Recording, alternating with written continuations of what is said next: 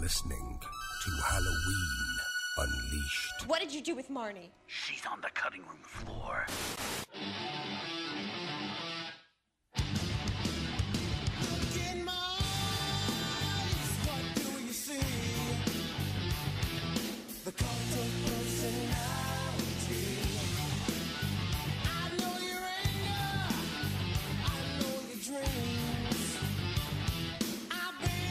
Welcome, ladies and gentlemen, to the cutting room floor. Today we are joined by Vincent DiSanti. He's the creative genius behind the wildly successful 2017 Friday the 13th fan film Never Hike Alone, with a prequel and 3 future installments having just been announced. Mr. DiSanti, welcome to the show. Thanks for having me on. It's good to be here. Thanks for. I gotta thank you for coming on. Personally, never a very big fan of Never Hike Alone, so it's great to be talking to you. We had Andrew on the show before, before you guys announced the future installments, and I knew he almost let it out. Oh, I don't doubt it. That guy's got loose lips. I know. I know him. He's probably teasing things, saying stuff. No, I love Andrew. It's good. He must have been fun to have on. Oh, no, he was great. Within the first 15 seconds, he said his balls were sweating. Oh, yeah. That's nice. Did he wear his hat? He did wear his hat, but I think he had it on back. All right. Well, I got it on forward. Yeah, he got me this hat because he wiped my other hat on his nuts. Actually, it's this hat right here. I saw that video on Facebook. Yeah. So we went on a little, anybody who's in our Never Hike Alone group has seen us go on our little, we've been doing it, since the beginning of the project, and people are just starting to catch on. Him and I go to war in the comments on each other and always pick on each other. So I'm glad people are finally catching on and seeing kind of what life is on set with us. Oh, no, that's always great to see. You guys definitely have a lot of people call it a feuding bromance, so I think that's always great comedy. Oh, yes. Have you always been a big fan of horror? Yeah, I mean, I grew up a big horror fan. My mom read a lot of Stephen King. She watched a lot of horror movies, and I was always, I used to see her Stephen King books on the shelf, and so I'd always kind of peek in and look at them and read pieces of them and stuff like that. And I didn't understand them because I was so young. And then I saw that similar type of, aesthetic with the horror genre when we started watching movies as I was a kid. And so that's really what led to it. It was cover art and box art and VHS art that was all kind of enticing because it looked dangerous. And, what is that? I want to know what that is. And, one of the things that fell on my lap through that was Friday the 13th. I just remember seeing the hockey mask on some of the covers and being drawn to that. And then being kind of classic case of too young to really know the franchise. I discovered Jason first, and then I went back and discovered Pamela and watched the films in order and all that stuff. But I mean, it was really just a love for scary movies. So you watched them all in chronological order? I watched them all out of order, and then I watched them in chronological order. What was the first one you saw? I always, I don't know. I think it's part 7 was the first one I saw. Because I remember the intro, and I remember seeing all the entries to the films, and seeing all these moments. And so I remember I had seen part 7, and then I started watching all the other films, and I remembered the moments from each of the films that it took from. So part 2 with Sackhead jumping up in the darkness with the spear, or Ted White bursting through the door, or a lot of the stuff with C.J. Graham. I think that's in part 7 with part 6 with him rising from the grave and stuff like that, and Tom Matthews, and him being a big part of that prequel thing that they always put in the front of Fridays. So I think that was what it was, and I kind of got this intense download of what Friday the 13th was, and then I started renting all the tapes. But this is back in the day when Friday the 13th was really popular, really, really popular. So anytime you wanted to go to the store to rent it, it was always rented out. So you had to go with what was left, and so I had to bounce around. I could never watch. It took me a long time to watch them in order. I'll just say that. If you had to pick a favorite and a least favorite of the franchise, what would those be? My favorite is part 6, with part 4 being a close second. My top 3 it's 6, 4, 2. Those I think are the 3 best in the series as far as execution and scares and just overall character and all that stuff. Those are the ones that really stand out to me. The one that I like the least is the 2009 remake, because I think it's a lazy movie. I think it's a lazy $20 million movie. For $20 million, I just expected something a little bit more cohesive and less kind of backyard school movie where it was just kind of, I don't know. I didn't really vibe with that film. I thought Derek Mears made a great Jason. I think my biggest gripe with it is that it was vastly underutilized. With the budget they had, they could have done so much more. I would agree with you on the budget of the side, and I would agree with you with the favorite films, but you got to disagree. I love me some Jared Padalecki. But I feel like I don't know. I feel like the direction of his character in that film, and like, it's just very moody, and he's very moody, and it's not him. I mean, if it was about if the film was about him and they really focused on him, and it wasn't so like cliche, like him going to the door and him being like, you don't know where to walk, and it was just very like, I've seen these scenes 1,000 times before. You know, I saw that same scene in Texas Chainsaw Massacre by the same director, and so.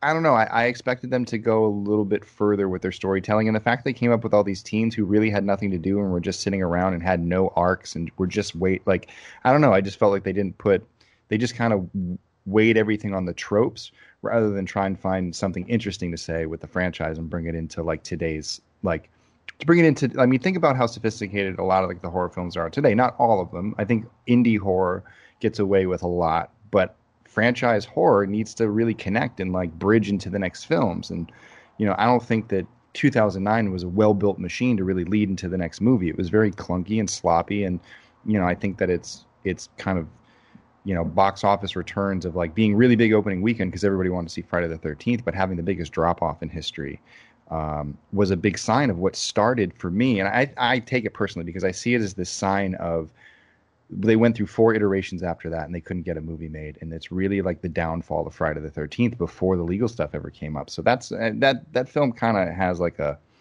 I don't know. I see it as like the beginning of the end. So that's what I always associate it. And that's why I consider it the worst one. I think you're right. They definitely, they go deep in the pain of tropes. You know, there's a lot of titties, there's a lot of blood, and there's a lot of characters with no backstory or meaning, which, you know, that not to say that those things aren't found in the you know, the other parts of the franchise, but that's not what defines Friday.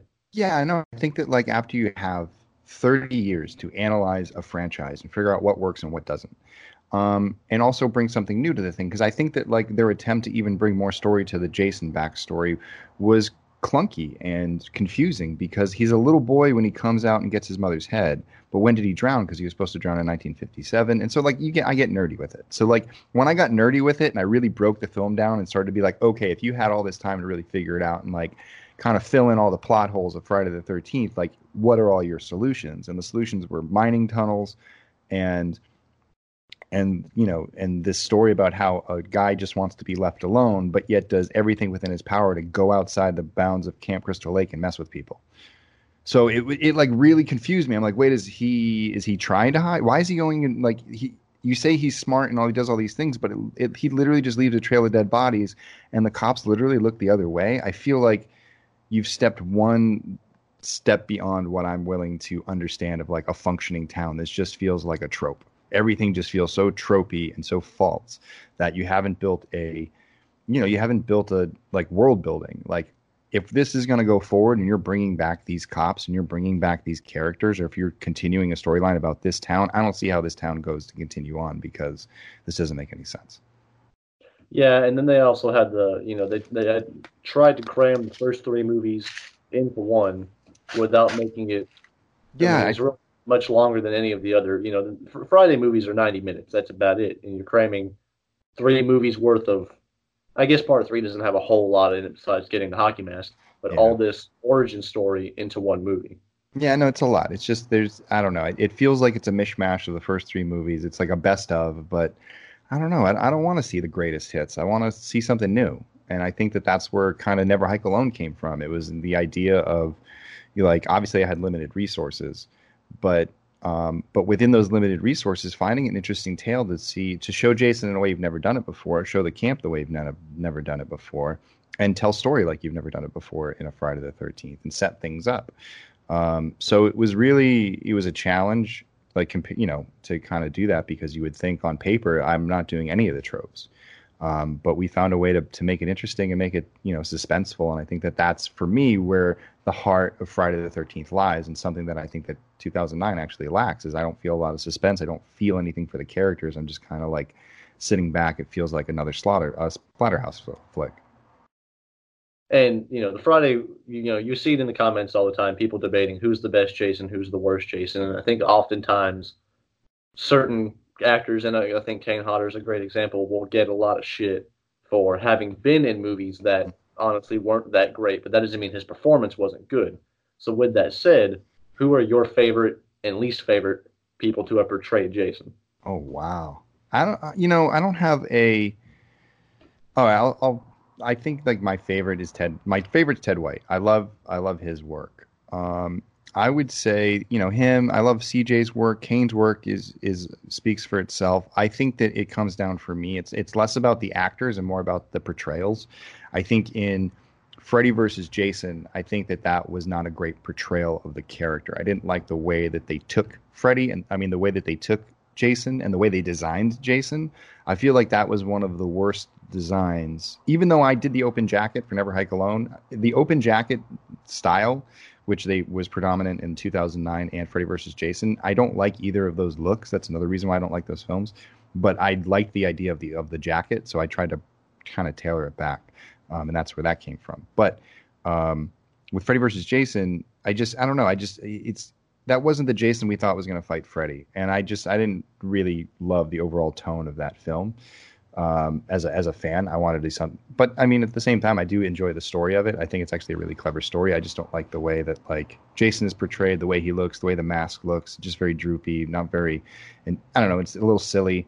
Let me think. Is there anything else? The only other thing that I would say that that I don't like from Jason is in the Killer Cut of 2009 when they make Jason have a temper tantrum in his little den.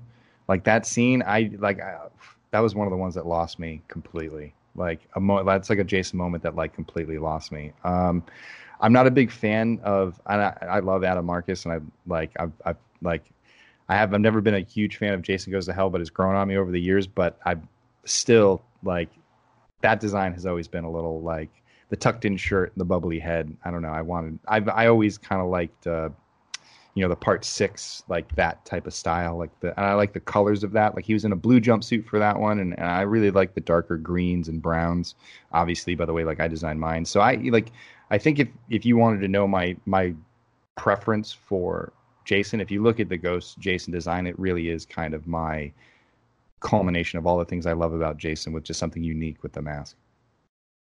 How do you feel about part 5? I love part 5. I love Roy Burns. I think that movie is hilarious. I probably would have hated it when it came out back in 1985, 85. I think it was 85. I probably would have hated it because it didn't have Jason in it. I remember the first time I watched it didn't have Jason in it. I was so confused. I didn't know who the hell the dude in the mask was. I couldn't tell, and I was like, well, who was the? I didn't really understand it, and I didn't understand it for many years later. But I've come to appreciate it, and some of my favorite Jason scenes are in that film, and not so much the Roy Burns stuff, but all the Jason Nightmare stuff, and that was a big influence on Never Hike Alone. That's Tom Morga in that costume playing, the Jason that pops up behind Tommy in a few scenes. That one always scared the shit out of me, especially when he was at the end of the bed in the hospital. That freaked me out. So I really enjoy kind of that side of it. It's not the best Friday the 13th film, but it is the last true blue Friday the 13th film. I would agree, because, at once part 6 comes, and Tom McLaughlin said this on a number of occasions, that, he made it funny, and he tried to. So 5 was definitely the last serious one, and I had the great pleasure last week of getting to interview Deborah Voorhees. Oh, yeah. And she had brought a perspective to my attention that I think a lot of Friday fans don't really think about, is they took the same style from part 1. You had a parent who tragically lost a child, and on a rampage out of revenge. It just happened to be executed not quite as well. Well, it was very campy. They wanted the body count up. And you can tell the production value had dropped for that film compared to the previous films. But at the same time, it still did pretty, it still had some pretty cool stuff in it. But yeah, that's why I was saying it's the last true blue Friday the 13th, because Tom McLaughlin really changed. He was the first one to change the formula. He changed sort of he brought it back to what people wanted to do. He brought kids back to the camp. He stopped going off to the other locations where Jason or the Jason-like character would eventually go, And if you watch like the production value and the way the film is like, you can kind of tell that there's a big jump from 5 to 6. But if you watch 1 through 5, they all have aesthetically the same feel, look, structure, kind of story structure, and all that stuff. And 6 was the one that kind of brought it up into like the bigger, more blockbustery type Friday the 13th. And I think that that's where, even though I love the first 5 films and they're great, I think that, I don't know, I think that blockbustery style Friday the 13th is where I think I fell in love with the 6, the 7s, and the 8s. And even though 8 is probably low on everyone's list, there's something about that film, about the grandiose of it, and the fact that Jason is so larger than life, and the fact that he was treated so larger in life, that I think that that's something that I'd like to see come back for the series again, is this larger than life character that really rallies fans to go to the theater and watch it. We just need to put him in a good story. And I think that that's why I'm pushing the Never Hike Alone web series, is because we're going to take Jason, we want to make him larger than life again, and then we want to put him through a story that by the time you get to the end of it, you feel like you've been told the story you've always wanted to hear about Friday the 13th. Without getting, too analytical, what did you think of Vengeance? I worked with those guys for a little while, and then we parted ways. Jeremy and I have talked about it. We both see the Friday the 13th franchise very differently. He's very much, an old school guy. He loves, the high body counts. And I remember when we were first talking about it, he was really talking about the kills that he wanted to do. And I think that, like, as far as like the goals that he pitched to me when he was first doing it, I think that he did what he wanted to do. My warning to him, I think, was, knowing the subject matter that he was tackling, the Elias, storyline, some of the things that he wanted to do with it, that it's a highly polarizing subject. That's not always a bad thing. I think that when you have something that has, both positive and negative, views on it, it creates a lot of debate and it creates a lot of communication within the franchise. And I think that franchise fans is what I mean by that. And you see a lot of people debating it. And I think sometimes it goes overboard. And I think that that's the unfortunate side effect of the internet. I remember when I was on, message boards 10, 15 years ago on Bloody Disgusting, where we would like roast each other while talking about the films. It's just kind of part of the culture. And sometimes it goes too far. But, as far as, I think that can work in their favor, just from the fact that, look at Jason Goes to Hell. Jason Goes to Hell is not usually considered high on most people's lists, but it's the most divisive film within the franchise. And it's one of the most talked about. So why would one of the ones that is not considered, you won't see it usually in the top 5, be the one that's talked about a lot? I think that's one of the reasons why you're going to see the In the Heart of Darkness, or The Dark Heart of Jason Voorhees, In the Heart of Darkness, yes, Joseph Campbell. The Dark Heart of Jason Voorhees in that documentary about like how this crazy film got made. And I think that, anytime a fan jumps into the ring to make a fan film, the most important thing that anyone can do is finish a film. And, that's the task that a lot of people are up to. And so, we were fortunate to get through our film and release it and have our reception. Vengeance just had their moment. You have stuff like Voorhees, Jason Rising, The Fall of Camp Blood, and, Here Comes the Night just came out. And you had the Jason versus Michael thing that came out not too long ago. I think what's important is that people are, especially when you're crowdfunding and you're working with other people's money, that if you say you're going to do something, you follow through and you complete it. And I think that that's the ultimate, I think that that's the ultimate lesson here with any fan film. And I think no matter what people think of Vengeance overall, I think everyone has to say unanimously it was great to see, TJ Graham back on screen, Steve Dash, all these guys. It's just great to have them part of it. Like when Never Hike Alone, having Tom Matthews back on screen, no matter what you think of the film, those moments are just, something that you can't explain. The nostalgia and, again, taking a chance. And the execution of it may vary, like with Jason Goes to Hell, but they tried something different. They didn't just try to copy and paste what had come before them. And you got to give them a little credit for that, I think.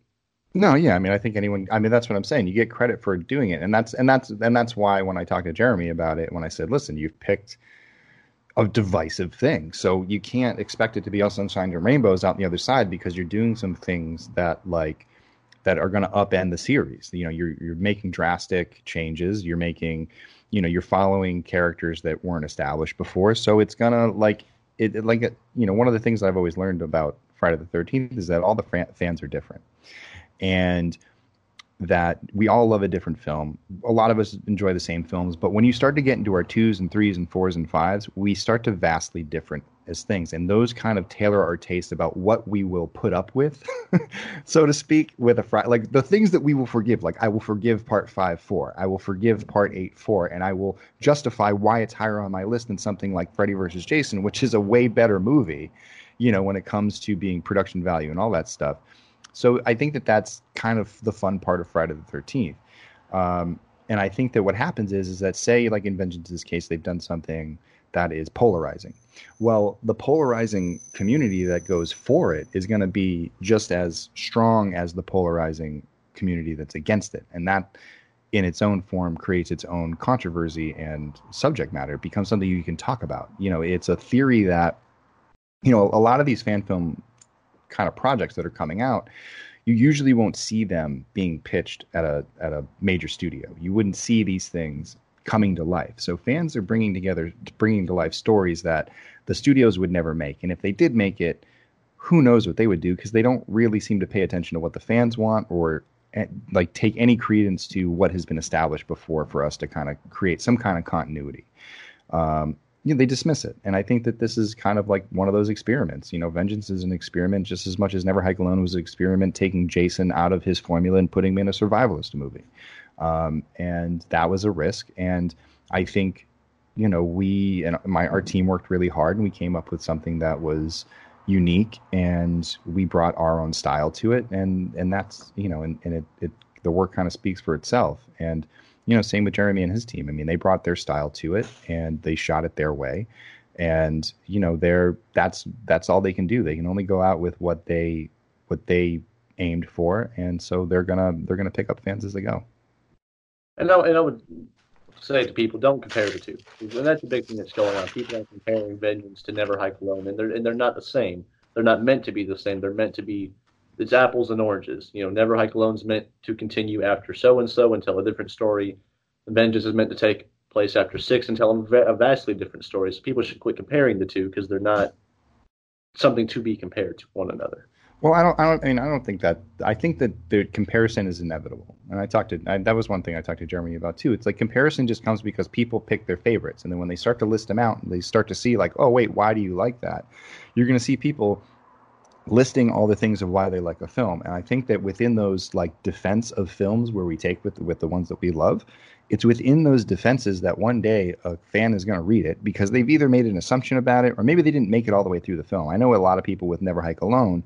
I met a lot of people who watched it. They didn't really know what was going on, and they turned it off. And then when they went back and they watched it again, and they went all the way through, they realized, oh, okay, if I give it the time and I let it do its slow burn, that it will pay off. And I think just like that, when fans go out and defend a film and they give people reasons to watch it, then people go in with a certain kind of ready to accept it if they're looking for specific things. And I think that's kind of part of how we discover the other films or end up warming up to the other films, is because we understand why people love them. And I know that's what turned me on to Jason Goes to Hell. Is for years I just dismissed it. I remember the way it made me feel as a kid, because I watched Jason blow up and it fucking broke my heart. I was like, no. And like literally I was in shock for like a half hour. I don't even know if I watched the movie after that. I was just like, no, I don't care if it's like Jason in the mirror. I'm like, where's Jason? And so I never got over that. And so like years later when I got over it, and I was kind of like, whatever, the movie is what it is. You know, I talked to my buddy Brandon, and he was just going on and on about why he loved the film and all the different things. And so when I went back and tried to view the film through his eyes, I enjoyed it much more. And then shortly after that, I ended up meeting Adam Marcus, and he told me things about the film and aspects about the film. And so when I watch the film now, it reminds me of like the conversations we had. And so like now I've attached good memories to it. I've replaced that memory of being so shell-shocked that Jason blew up in my face when I was just like, because you got to imagine, like, I was a new fan. I had just like maybe like Shane smoked the entire franchise trying to go into Jason Goes to Hell, thinking I'm like, yes, here it is. Finally, all the answers I need to, like, what is going on in this series? And then they blew him up. Like, what the fuck? Like, it just, yeah. So like so those, I think that's how it is. I think like whatever it is, whether you like a movie when you first see it or you don't, I think eventually if you learn to look at it through the fans' eyes and see why they enjoy it and not try to ruin it for anybody else. I think that's the important thing. You can have your opinion, but don't try to ruin someone else's opinion. And then it's all fair game.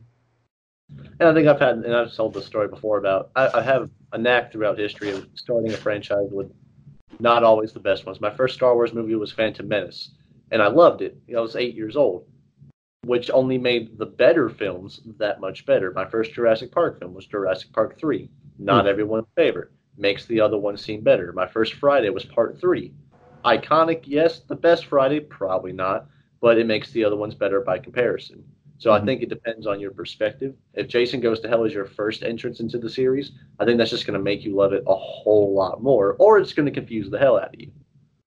Yeah, I mean, I think it would confuse the hell out of people if they watched that one first. I mean, it would be a weird introduction because the rest of the films would be like completely different. Same thing, I mean, Jason X too. I mean, Jason X was the first one I got to see in the theater.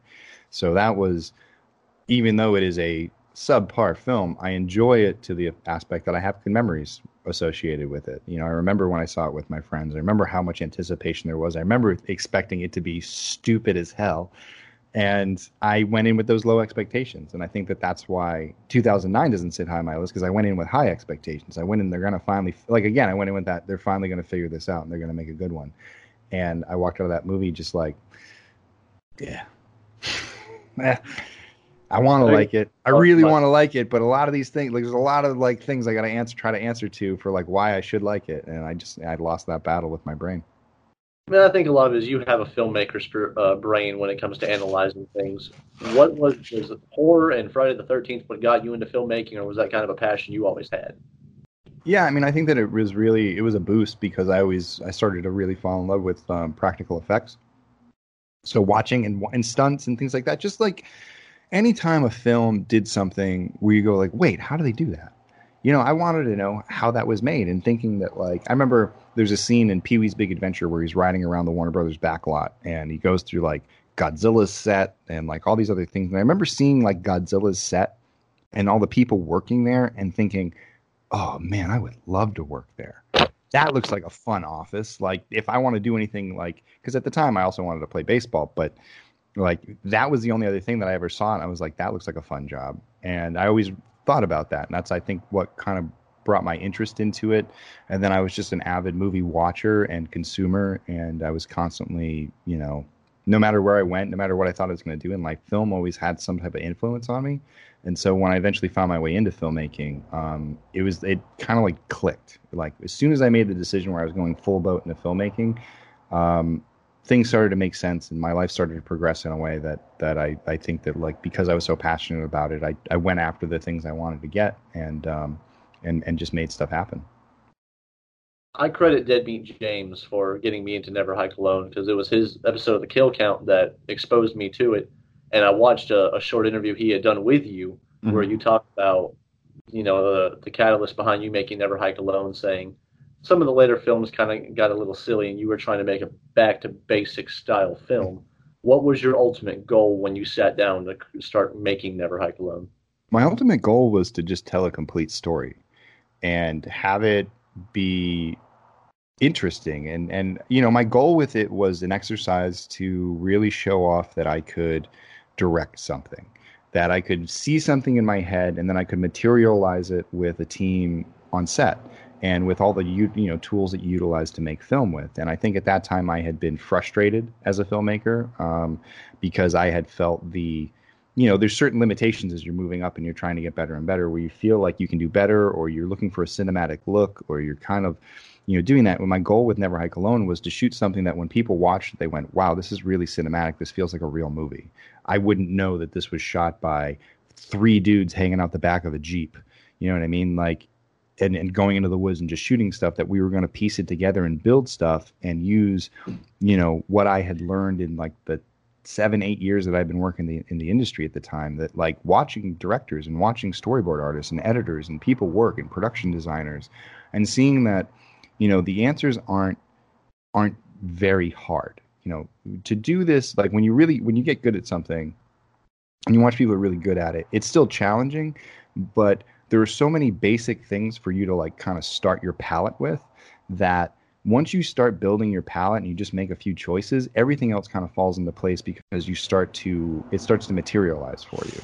And I think that like I was having trouble making those things materialize on set, and I wanted to make Never Hike Alone the thing that like always, was like, no, this is like actually how I see it. And so when we found that camp, it was our biggest opportunity because that became our ability to create scope and scale. And so we're able to open up and have, locations, and something that wasn't going to cost us any money because we had to go to it. There was nothing we could do to like, it wasn't like we were renting it out from people. It's just abandoned and it's sitting there. So that became like our canvas. And so we just wanted to paint the best story with that canvas. As far as like on the back end about, I just wanted people to like it. I wanted to, my goal with it was to release it and hopefully people watch it and people talk about it for a little bit, but ultimately that it would be good enough that someone would want to play it on the big screen somewhere in front of another Friday the 13th.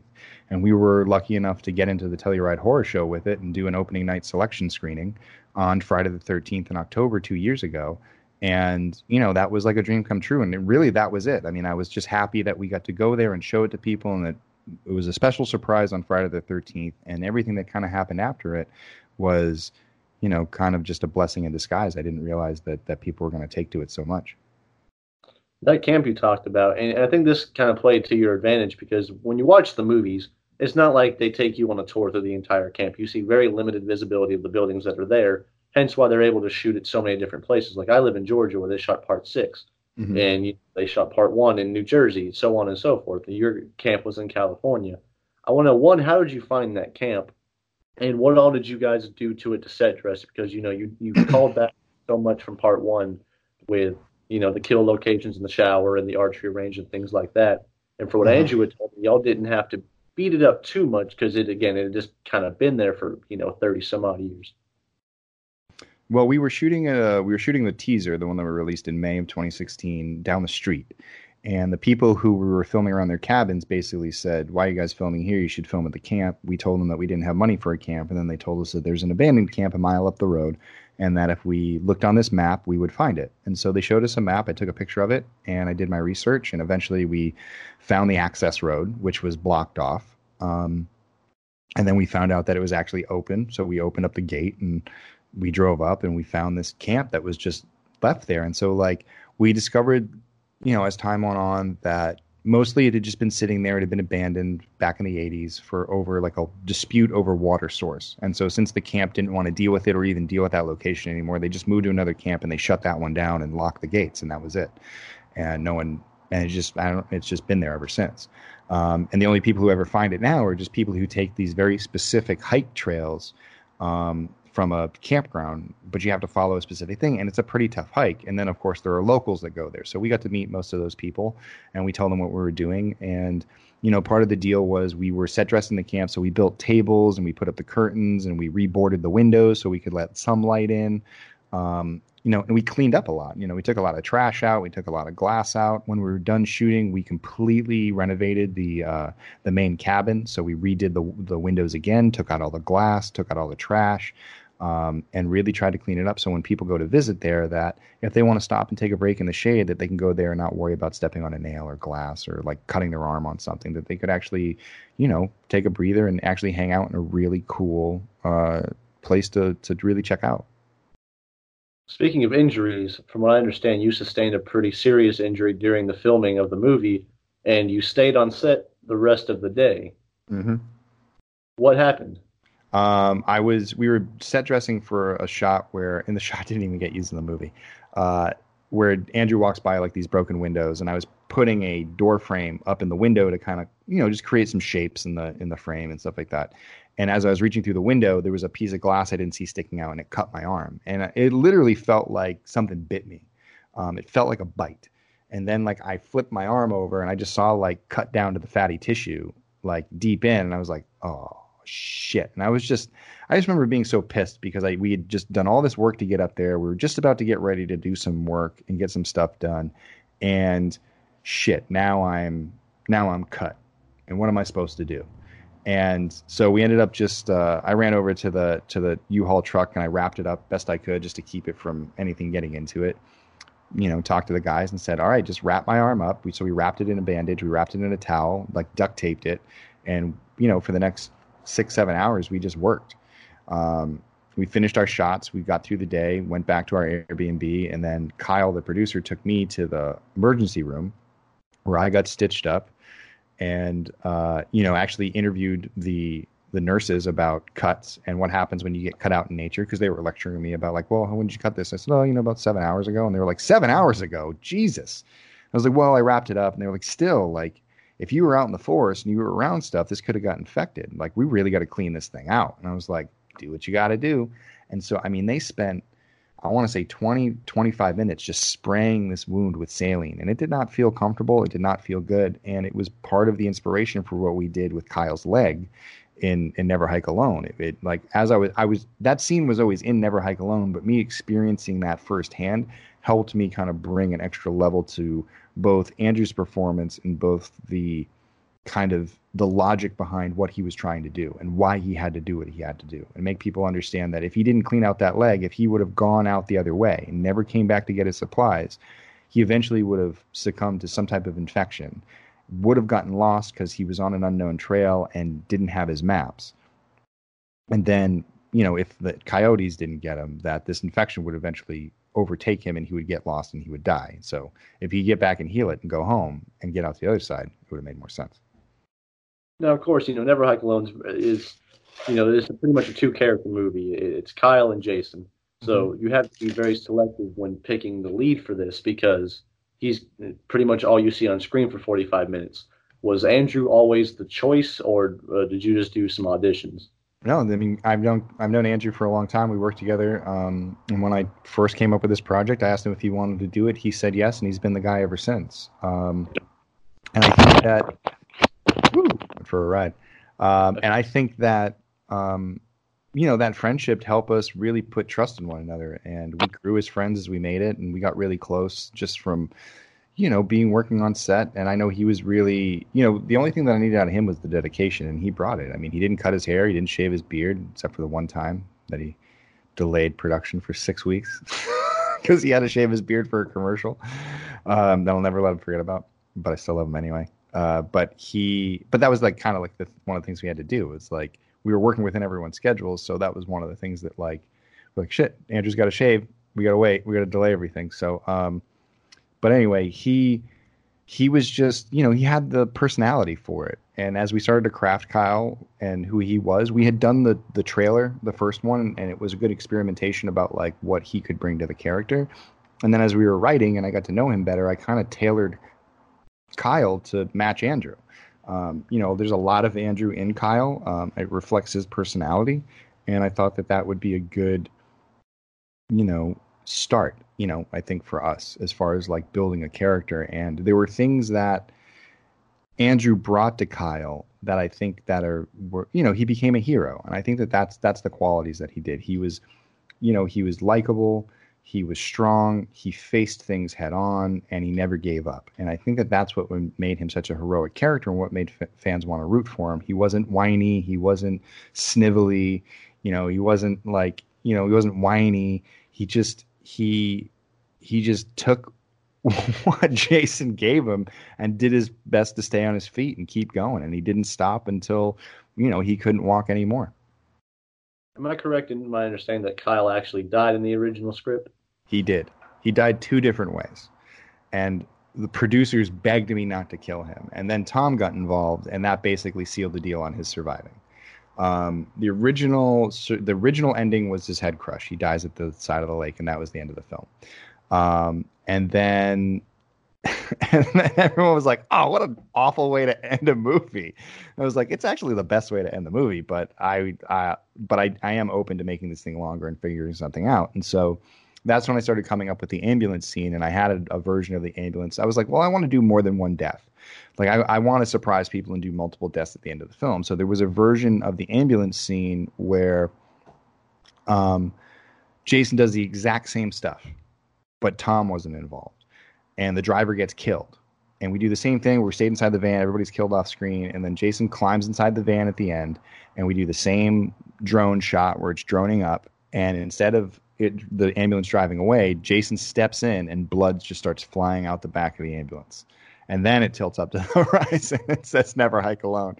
And that was the way it was supposed to end. And then when Tom came on, I told him about the ending. And so there were two endings. There was one where nobody died and they drove off into the sunset and you didn't know whether Jason was real or not. And Kyle had survived and he just said he's still out there and he drove off. It was very much like a match to Friday the 13th Part 1. And then obviously it was the ending I just pitched you where everybody died. But when Tom came involved, we were like, ugh, I cannot kill Tom Matthews. What are we going to do? And so that's when we came up with the idea that since everything happened off screen, you don't necessarily see what happens to Tom. And even though Axel died, he did get there just in time to save Tom's life. I mean, Tom's injured, and we'll see that in future installments. But he's able to get in and save the day and drive off and kind of say, and that's what opened up the door for us to want to do a web series, was that was the kickoff to, okay, what's this story? And that's what, prompted me to start writing the Never Hike Alone 2 film as a featured sequel, and then eventually coming up with a web series. Well, Tom Matthews has not done a vast number of fan films. And in fact, I believe he turned down the Vengeance for having been in Never Hike Alone. What was your pitch to him that got him to say, yes, I've got to be a part of this? We sat down and he watched half the film. Fully, we had sequences. I showed him, I shot half the film and I showed him the second trailer. And, the second trailer really brought to life everything that we were talking about. It had some of our stunt sequences in it. It had some of our effect sequences in it. I showed him stuff that, people didn't see until the movie. I showed him behind the scenes stuff. And it was really just this sit down of a guarantee that, listen, I'm not going to take up much of your time. I'm going to need you out there for 1, maybe 2 days if you take this role. I can't rewrite the film for you because I'm already halfway in and I don't have enough money to go back and reshoot it, with a Tommy storyline. And that what I pitched him on was, you're going to be the guy jumping out of the birthday cake at the end and just surprising everybody. Like, you are what I wanted to do. It was really a big mission of mine that Never Hike Alone stood on its own 2 feet as a movie made by fans, procured by fans, fundraised by fans, made by fans, like the whole 9 yards, just like, this is a fan film. And then once you got through everything that we did that we thought was like kind of raising the bar of a fan film, like the stunts, like some of the effects work that we did, the storytelling, the camera work, the drone work, a lot of the stuff that we put into it to make it feel like a bigger than life kind of fan film. Then at the end, we surprise you with Tommy Jarvis, and he just shows up out of nowhere. The best part of us not announcing it at the time, like nobody knew Tom was in it, which was really great. So it was a big surprise for fans. So that was, when I pitched him in that, I said, this is the trajectory of it. And I think that like, that's going to be a big moment. Like, think about how the people we can surprise. And I think that that's when he was like, all right, this will be special. This isn't like trying to come up, at the time, like when he didn't really know me, he was like, you know what, I can at least trust him enough for this. And this seems worthy to get into. He really loved the footage, and we started working together and it really worked out. And, it was his ideas that actually led to Never Hike Alone 2. He pitched me a couple of scenes and I went, oh my God, I love that scene. I just don't know where it fits in this movie, but I know it fits in this story somewhere. And that's some of the scenes that he pitched me are what we are going to make for Never Hike Alone 2. The practical effects in the movie are really good, from Kyle's wounds to Jason getting hit with the axe to Andrew's head being crushed by the lake. Who designed Ghost Jason? That was designed by an artist by the name of Kelsey Burke. Her and I, it was funny. Her and I got together at a Starbucks one day, and we talked about all the kills in the movie, and then we talked about the face, and we talked about how we were going to make the face work. So the cowl itself is actually an off-the-shelf hood that anyone can buy from CFX in Louisiana. Same with the gloves. You just look their silicone lineup. They have it. It's the face has the cutout cowl. And our idea was that since we didn't have the money to build a brand new head, we would lay the face into the existing cowl and blend it in. And so Kelsey and I talked about some tech, just some reference. We sent stuff back and forth. It was very funny because we sent each other the same reference a lot of the time. Like we'd send something and like she'd send something back like at the same time and it'd be like, oh yeah, no, that's it. Yeah, that's the thing I'm talking about. And so I originally did a Photoshop cluster of all the reference that we did. And then I passed that off to her. She sculpted it. She molded it. She did the silicone work. She painted it. She did the dental work on me to get it in. She casted my face. She did all the work. She applied it and it looked really cool. And so we designed it around us not having the budget to do what you would typically see in a film or the type of level, but we did what we could to show off the damage that Jason had received in previous films. Also this like kind of like eyeless, ghoulish Jason, this ghost Jason style. And then used lighting to our advantage to where like part of the design of his face was actually a part of the lighting of the cinematography, or that we would black out some of his face, knowing that we wouldn't have to pay attention to the detail as much there because we were focusing on the eyes and the mouth mostly. Generally speaking, what of the original franchise is canon in the Never Hike Alone universe? I consider 1 through 8 canon. I consider this when Jason washed out to sea at the end of 8, that he wasn't necessarily defeated. This is the first time he wasn't chained down or anything. And eventually he found his way back to Crystal Lake and went into hiding. And this is that Jason 30 years later. So I can't tell you 100% for sure how the continuity between 1 and 8 actually work, because no one can. And those are directors' films that I can't do. But what I can say is that in the Never Hike Alone universe, in some way, shape, or form, those events happened.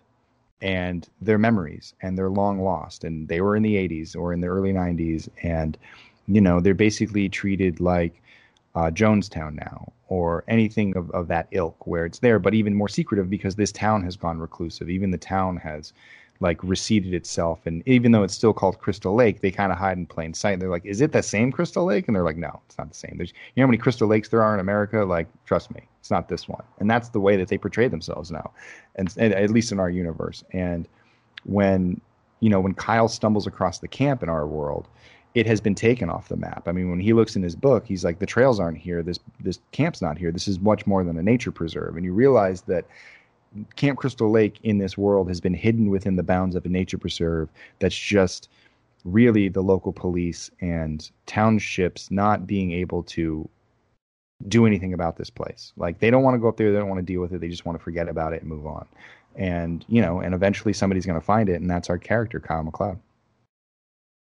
Now, I mean, you said when Tom came on board, he was not originally in the script.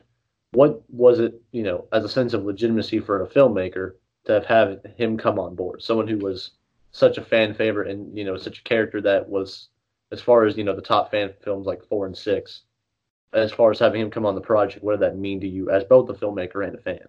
I mean, I was floored. You should have seen me. I was like, came home and I was just like, I couldn't believe it. And I felt an intense amount of pressure to, make sure that because I mean, like when you're on a set with your friends and you're getting stuff done, there's allowances. You're all like, whatever, we're just roughing it and all that stuff. But like when you want to bring someone on who's been in amazing films and has had an amazing career, you want them to feel like they're on a set like they'd be anywhere else. And so we took a lot of great care into making sure that, when he came on set, that we had a place for him to be, and that he was well taken care of and everything was run professionally. And I was very proud of the growth of our team, of being this guerrilla unit that goes out and shoots in small packs, and then also was able to expand to a team of about 25 people and run a functional set. So, I mean, that was a big thing for me, of being able to not only work with Tom, but also make Tom feel comfortable, like he was in something that meant something and that was being well run. And that was really important to me. And just being able to work with him and directing him, it was very surreal. But it's something I will never forget. And I can't thank him enough for giving me that opportunity, and also, giving us the opportunity to continue working forward and tell his story. Now, Never Hike Alone has just about 1 million hits on YouTube, and I've yet to see a fan have a negative perspective on it. Did you? There's a few. Well, I'm sure, because you're probably out there, beating yourself up looking through the comments. But did you expect the fan reaction to be so positive? No, I expected it to polarize them and say, oh well, there's no kills and what's the point? And I'm glad that so many fans get it. They get that I get it. Yeah, it kills all those things. Yeah, lovely. But like, how about for once, can we just stop and take a look around Crystal Lake for a little while? Like, how fun would that be? That's always been a wish fulfillment thing for me. I've always wanted to see in a film is actually walk around and tour the camp. And if you're going to do the found footage aspect, that's the way to do it. I mean, this is, the best found footage films are usually some type of archaeological blah. I can't say it. Archaeological, like search. That's what I want to say. There we go. And or some fact finding mission. And I think that by turning Friday the 13th into a fact finding mission, there are things that fans know that the character doesn't. And there are moments that, like, when the character gets to a place that the fans recognize it, and it's like going home again. And I think that that was kind of the point of the middle of the movie until we come to Jason. And prior to that, it was the opening to like any other standard adventure movie you've ever seen. We wanted to establish that type of tone. And so like I expected, a lot of people to kind of dismiss it, but the fact that so many people have welcomed it and so many, festivals reached out to us and said, hey, we'll welcome this amongst the original bunch, even though it's a fan film. And, we got disqualified from awards and things like that, and a lot of them, but it wasn't really about that. It was more about getting the opportunity to sit in a room with Friday the 13th fans and show it to them and then turn around and go, wow, I would have never expected that out of a fan film. That was really good. Good job. And so that's like the reward of it. And you said when Tom came on board and he pitched some scenes to you that were like, I can't fit it in this movie, but we'll fit it in future movies. What was the point where you decided, all right, we're making more of these and we're making a prequel? I knew I wanted to make more. I mean, I've always wanted to make more. I think the question of making more was never really a question. I just want to keep making Friday the 13th films as much as I can. And I think it was right around when the end of Never Hike Alone, I really believed in the film, and I thought that if I could get it in front of some people who actually make decisions in the Friday the 13th world, that I could actually start pitching Never Hike Alone 2 as a feature film. Because it really is its own movie. It's its own. The way Never Hike Alone 2 was written originally, it really was its own story about Tom that Never Hike Alone would have been a good compendium for. So you eventually, yes, you would have met the Kyle MacLeod character. You would have seen brief snippets of him, but you wouldn't have seen him as in depth from his perspective. It would have all been from Tom's perspective, and we would have jumped to Kyle every now and then. And when I started to look at it and, with everything going on with the franchise things, and I pitched it to a few people, I started to realize that I can either sit around and wait for the franchise to give me permission again, or I could just figure it out myself. So that's when I started thinking about the web series aspect and breaking up the film into 3 parts. So an Act 1, an Act 2, and an Act 3, each with their own budget, each with their own shooting schedule. And while I was doing that, I got the idea, because I had been pitching around to other fan films who were looking for ideas. I was like, you should do something in the snow. You should do something in the snow. You should do something in the snow. That's the one nobody's touching. You should totally do that. And everybody passed on the idea. They're like, no, we don't feel like shooting in the snow. And I went, I don't blame you. And then as I was writing the story for Never Hike Alone, I started to think, Never Hike Alone 2, I started to think of this story about Never Hike in the Snow.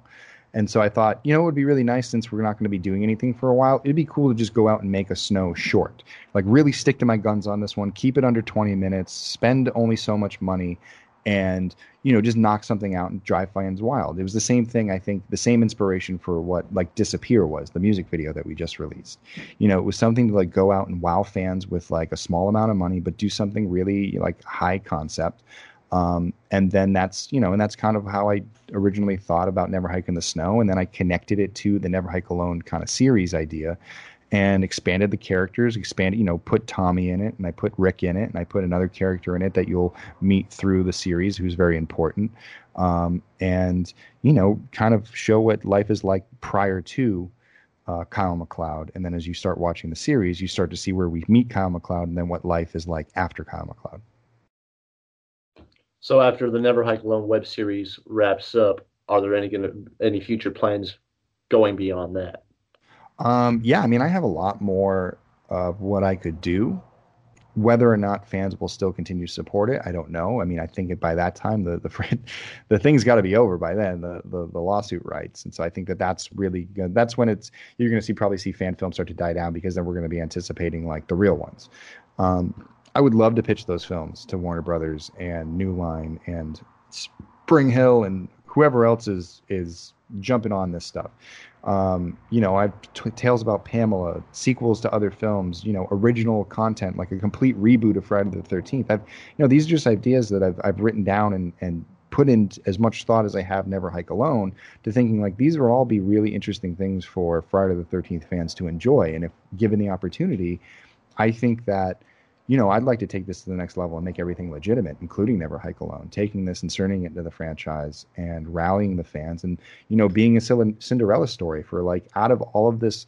Like if there's one thing that emerged out of all of this drought was that eventually a fan figured out, made his way into the industry, really answered the call to the fans, and then is now carrying the torch for us in the next generation. And they can trust me with, leading Friday the 13th in the right direction. Have you had any studio backlash? Because, you pitch movies to them, and if anyone's played the games, pretty much since 2016, 2017, we've all just been sitting in limbo waiting for something to happen.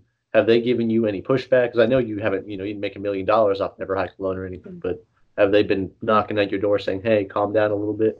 No, I mean, they know that there's no money in fan films. I mean, Never Hike Alone and most of these fan films end up putting the filmmakers in debt more than anything. I mean, we raised some money, but we really didn't raise that much crowdfunding money, and everything else that was given to us was a gift. That only paid for so much. A lot of it came out of personal pocket, and I spent a long time after that paying it off, doing, the Blu-ray runs and stuff like that, just to pay off the rest of the budget, because we had to, when people wanted Blu-rays, I had to bring it back into color correction and finish it. And like, there were lots of things that people don't realize how much it costs to make independent films. There's so much cost in each level of production, and a lot of it comes out of your personal time. If you can put in the personal time, that's the cheap way to do it, but it takes a long time because you only got so much time. Or you can go find someone on the internet, with some crowdfunded money or even your own personal money and say, hey, you want to design this for me? And just, you pay freelancers. So it was a complicated, process of getting it made. And I think that, the studios, as long as we're not making hundreds of thousands of dollars, which I don't think, none of us have even really, I mean, we got a toe over the line of 51,000 on our Blu-ray campaign. And no one that I've seen in the Friday the 13th realm has ever crossed that. I've seen some other fan films go into the hundreds, 200,000s and get away with it. I think I saw a Power Rangers film at around $300,000. But then there was the one that went over, 1.2 million or something that for Star Trek. And that was the one that got the lawsuit. So when you start talking about $1 million budgets and seeing that like there's actual like, now that's money that's got to be processed, it's going to go through a lot of things, and people are not getting their cut from the franchise, then I think that's when you see them really worrying about it. But for Victor or Sean or anyone in the franchise to take the time to sue us, that would be a waste of their money. And if they sent us a cease and desist, we would just stop. But I don't think that that's the way they see fan films. I think that they have that same spirit of like, fan films keep the spirit alive. No one's trying to compete. No one's trying to make a buck. No one's trying to, get rich off this stuff. Like, I'm not living in a mansion. I'm in a 1-bedroom apartment in Los Angeles. So like nobody's like running rich over here. And I don't think with any of the fan films. And a lot of us have raised money for charity. I know Vengeance raised a ton of money for, the Shriners. We raised money for Penny Pines Reforestation Project. And we also did our own restoration project, the college camp restoration project, which restored our Camp Crystal Lake so people don't cut themselves on glass and, have a safe place to walk when they go visit, our Camp Crystal Lake. We also donated to the JD Martz Recovery Fund, who JD was one of our directors of photography on Never Hike Alone. He suffered a life-altering neck injury towards the end of production. Not on production. It was actually after we finished filming, but he was at the beach, dove into the water, and he's been paralyzed from the shoulders down ever since. He's been 2 years in recovery now, and we stay in touch and we check in on him. He just did some stuff down in Kentucky to maybe become part of a study that might help him walk again. And he's hearing good news, so we're all just rooting for him. So anytime we can raise some money and we get some extra stuff, we'd like to put it in his JD Martz Recovery Fund, which you can find online at jdmartz.com. So yeah, you should definitely check those out, and both Penny Pines and JD Martz. Now you've got other Friday alums, more particularly in for Part 6 coming in. How excited were or are you to work with them? Oh wow. I mean, with Vinny Glostafaro, I'll start with him. So Tom introduced me to Vinny right after Never Hike Alone. So Vinny and I met, we went for breakfast one day, and I think we sat there for 3 hours just talking about the business and being Vinny's and just, I don't know. And he was just this ball of energy and I loved it. And he invited me to come audit his acting class. And so I've been auditing his acting class as a director for like 2 years. I come in, I sit in, I watch him work with actors, I watch actors work out scenes on stage, and it helps me as a director understand the mindset of an actor. And Vinny teaches a few techniques, which is pretty cool. So I get to see a variety, and his he very much, we're in the same school of like go as break it and then pull it back type deal. I usually encourage my actors to bring something big. Not feel afraid to really let go with their characters, and when they go too far, I'll rein them in. If not, you end up playing this game of like, oh, just a little bit further, and you never get there. So that's something that Vinny and I have the same thing. So when he came on to like bringing back Rick Colon, for me, that was like the key. I mean, that's one of the key elements of the Never Hike Alone web series, is the fact that we're putting Tommy versus Rick again. Rick's held a grudge all these years for the death of Garrus, blames Tommy for it. Tommy won't leave. He stays in town, and he's a nuisance. He's like Ralph. He finds him in all the places he shouldn't find him, kicking up shit, kicking up controversy and rumors. And, Rick's got to run this town and keep it safe and keep the secret locked up. And, and Tom he's a pain in his ass. And they've just been bickering for 30 years, you know what I mean? And it's just, and you see the tail end of this relationship of and I think what's really cool about it is we actually build it into our storyline about Rick's sneaking suspicion about thinking that Tommy may snap one day again. He thinks Tommy's a ticking time bomb. And so when bodies start turning up in Crystal Lake, I don't know if it's Jason that Rick looks towards first to blame for it. And so I think that that's going to become a cool obstacle for Tommy's character to overcome as he's trying to figure out this mess that he stumbled into when he meets Kyle MacLeod. So Rick's character being in it is not just hey, we're putting an alumni in just for the sake of having an alumni. He plays a key role in the story and really setting the tone of, why Crystal Lake is the way it is now. And in fact, in Never Hike in the Snow, Vin has one of the most important scenes, if not the most important scene, aside from, all the fun stuff. Rick has, he really has this scene of command where you see how he runs his town and you see the circumstances that he's kind of dealing with. And I think that because Vinny's such an amazing actor, you're going to see a level of performance that you would see in Friday the 13th Part 6. You're getting that same actor coming back, but now delivering, that being that character. And he can't wait to get back into the role. I mean, he said time and time again that Rick Colon is probably, if not the favorite, one of his most favorite characters that he's ever done. He still gets mail about it. He still signs wherever the red dot go, you bang. He understands fans love Rick, and he can't wait to bring them back. And of course, our other big signing was Douglas Tate. So I played Jason along with Brian Forrest. But, when I decided to step away from playing Jason to focus on acting, I had actually received an email from Douglas Tate early on in the process of Never Hike Alone, right after we had released. And it was very encouraging, and it was just really nice. He was the first alumni who, of course I knew Tom, but at the time I didn't know anybody else, and nobody had reached out to me. And Doug was the first, and Tom McLaughlin was the second. Tom McLaughlin sent me a message on Facebook. But Doug was the first one to write an email, and I remember bumping into him at a convention, and we had a nice long conversation. It was a lot like Vinny. We just started talking about film and short film, and he told me what he wanted to do with his career and what he'd been doing. And I was very appreciative of all the suit work that he's done over the years. He played Jason in Freddy vs. Jason, but he's gone on to play all these different characters. He's working in all the top-notch horror films these days. He was in The Conjuring. He was in Hellboy. He's messing with Sasquatch. He's in Legions on CW. He does work across the board. And he's just very talented at what he does. And when I started thinking about who would be, if I could bring a Jason in, who would I bring in? And because Doug was so nice to me, and I really realized that he's this untapped potential for a Jason. When people talk about, alumni Jasons, they always go to Kane. Bring back Kane, bring back CJ, bring back blah, blah, blah. It was you know what? Doug's primed to come back and really deliver something because he's a character actor. He's a creature actor, and he's an actor. And that's what I need for Ghost Jason. Ghost Jason is not just a dude in a suit hacking and slashing. There's some things ticking in his brain, and I think anyone who watched the Disappear music video understands kind of the nuance of what I try to bring with the character. So Disappear was really my farewell to like playing the character full time. And I wanted to kind of set a precedence of what I think Doug is going to bring to the character. Doug is going to bring that nuance and that character to it, but he's also going to bring next level stunt work. So the type of, like, I can do some pretty decent stunt fighting. I'm not too bad, but I have to say, I have to give a lot of credit for Brian Forrest for carrying the torch on most of those fight scenes for us in Never Hike Alone. That's a lot of that's him. You know, I did a lot of the acting stuff and a lot of the establishing stuff. I wore the face stuff. I jumped out of the water. I did all the stuff on the trail. But a lot of the fighting and a lot of the stuff in the camp is Brian, because we had to move through production and he was doing such a great job. And I still foresee Brian coming in and doubling for Doug on days either when we can't get him or we need to do double work, you know, because Doug's going to be our A actor. But I want Doug to do a lot of stuff because he's just very good at what he does. And I think you'll see Brian Forrest popping up like in around the movie in different places, which will be really, really cool. About one of the fight scenes in Never Hike Alone, how much fun was it for you when Andrew got hit in the dick? I was laughing.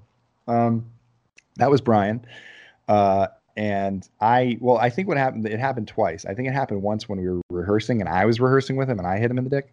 And then when Brian was doing it, one of the first takes, he smashed him and I was behind camera. And we all, you know, it's like, those are the times when everyone laughs on set, everybody has a good time, and then you have to refocus and keep going. But yeah, I mean, anytime something happens to Andrew, like he falls, like he fell on his face so many times during Never Hike Alone, where he'd be running through the forest, he'd have this big backpack on, we'd stuff it full of like jackets and shit, give it a little bit of weight, and he'd be like sprinting through the forest and like trip over a rock, or like trip over a stick, or like step in a hole and just face plant. And it happened so many times, and like it was like every time he'd always fall and he'd fuck up his costume somehow. We'd have some continuity error. I'm like, now you have this big grass stain and I can't get out of your pants for the rest of the day. I'm like, you jerk. And he's just like, yeah. And so like we always used to pick on him. In fact, if you watch the behind the scenes, one of those classic falls is in the behind the scenes, right at the end past the credits. What other projects outside the Never Hike Alone universe are you working on or planning to work on that aren't, you know, horror related?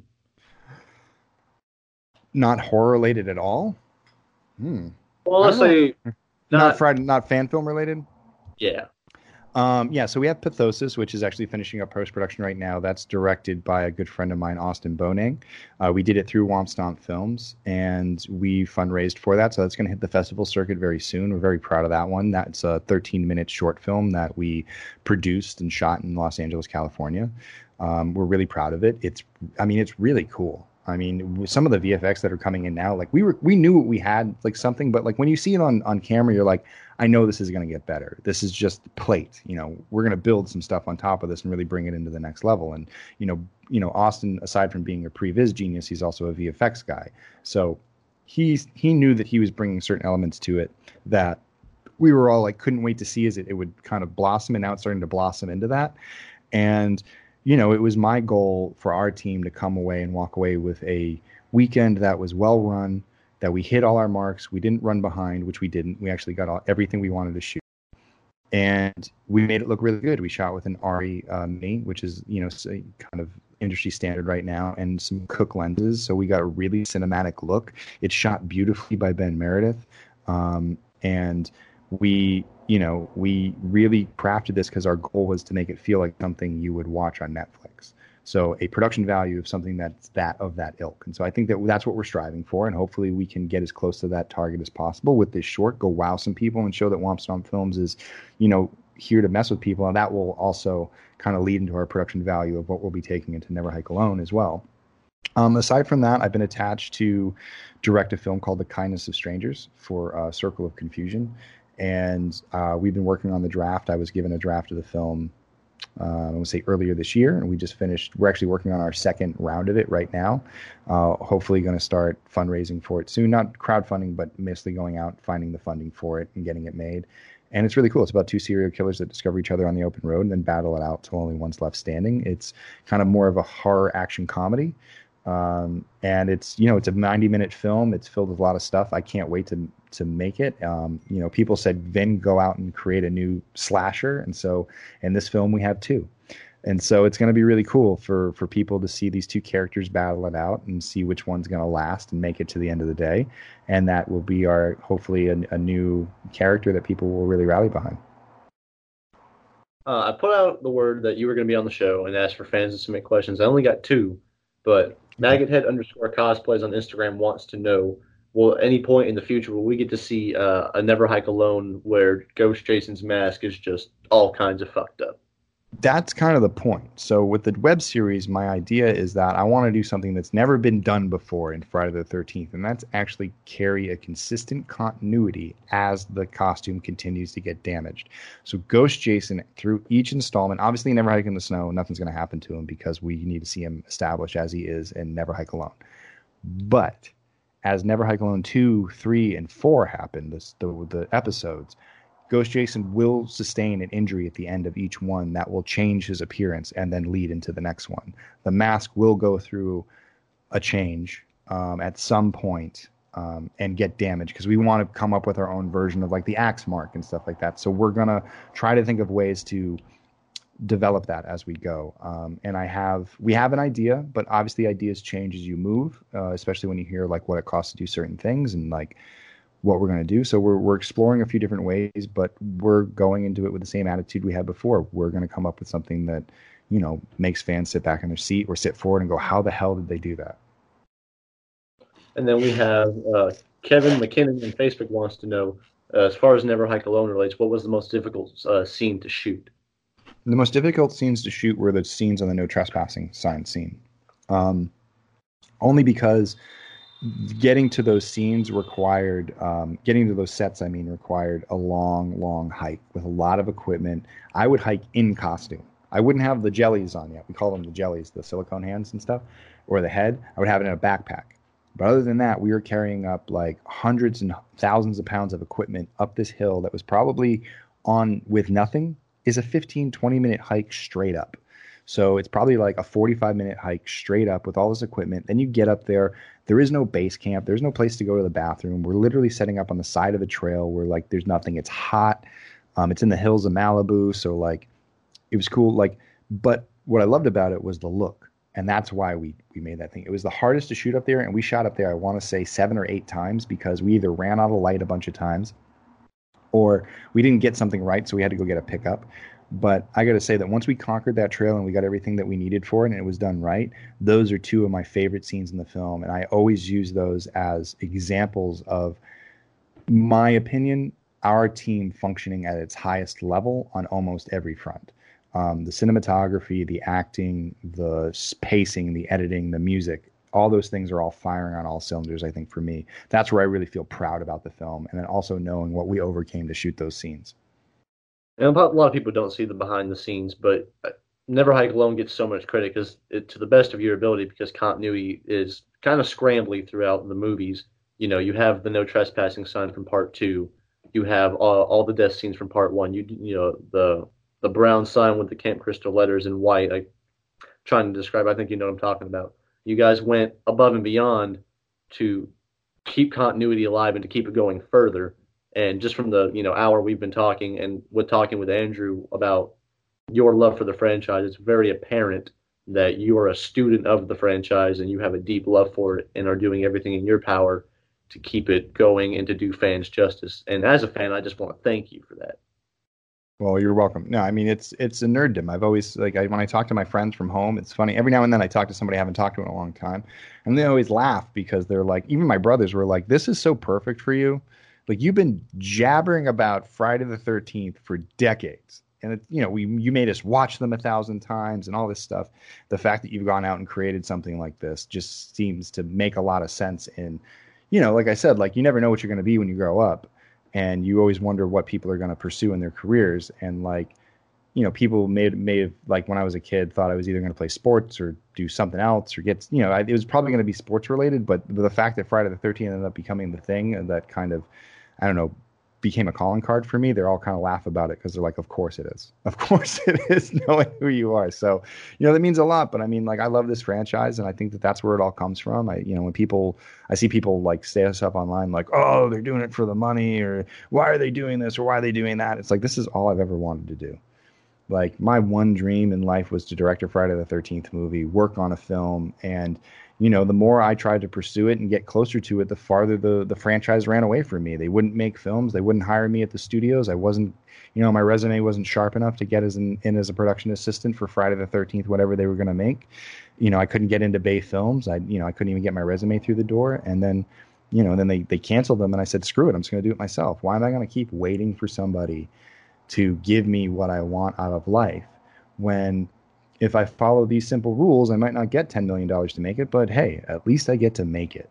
And I think, again, that's the most important things about these fan films, is that, like, as long as you make it and you get something out there for people to talk about, you're adding something to talk about, and you're keeping things fresh, and you're keeping people interested, and you're doing a good job. And and Womp Stomp Films is going to support you. I'm going to support you. Other fan films are going to support you, and I hope that fans do too. And I've talked to a great number of people who are out there trying to make their own fan films. You've talked to me briefly before about making one. Brandon Zachman, who is my co-host, has talked to you at length about making his, and he's always talked about how gracious you are. And we've talked at length today about how you're willing to help other people. Because, again, you're not out to make a monopoly of this. You're not trying to have Never Hike Alone take over the Friday the 13th universe and make it a one-person operation. So what is it that is your inspiration to help these other people to get their vision on screen, although it may not be something that you would make yourself? I mean, I think it's always comes down to responsibility. This is a lot of fun. I mean, don't get me wrong. Nothing's more fun than strapping on some costumes and going throwing blood against some trees all weekend. But it's a responsibility, on a lot of different levels. And I think that that's my biggest piece of advice is be responsible. If you crowdfund money and people give you money, deliver on your promises. Also, self-correct yourself and self-analyze yourself. Understand, what your limitations are. You're not going to, if you've never done a movie before, don't try to make a 90-minute feature, starring 20 characters. Think about logistically what you have at your in your reach. And so, like, we looked at what we had within our reach, and then we used our talent to make the best of our ability. If you're just starting out, set your expectations to there. And if you've been doing this a long time and you think that you have high aspirations and you want to do something that, like, makes an impact and you want to take to film festivals, well, treat it like any other film that's made to a film festival. And when you run a set, make sure your set is safe. Make sure that people are not going to be injured, that they're fed, that, you're not forcing people to work 18 hours for free and not taking care of them. That, like, you have to take on the responsibility, become a group leader, and succumb to the responsibilities that if something goes wrong, you're going to have to pay for it, and you're going to have to be responsible for it. So I think that that's a key thing. And it's as much as I want to promote people going out and having fun, if you just want to go out and have fun, have fun. But if you want to make something and you want it to be production level quality, then take the responsibility, do your research, and deliver on your promises. Absolutely. I can't thank you enough for coming on the show, and I want to turn it over to you to let people know where they can find more info about you, Womp Stomp Films, and the upcoming web series. Well, we just revamped www.wompstompfilms.com, WOMPSTOMPFILMS.com. It has all the information about the Never Hike Alone web series, about some of the other fan films that we have coming up. Some will be announced very soon, too, as well as the original projects, such as Pathosis, which I talked about, Imagine, which we just released to our YouTube channel last week. All of our links to our YouTube channel, our Facebook, our Instagram, all that stuff is on the website. Also, our link to our Indiegogo, which is going on right now for Never Hike in the Snow. We're about $22,000 into it. We need to make it to $50,000. We're about a week and a few days in. I'd like to see those numbers tick up a little bit faster pretty soon. We're going to do a special release this Friday, a really special perk that people have been asking and dying for.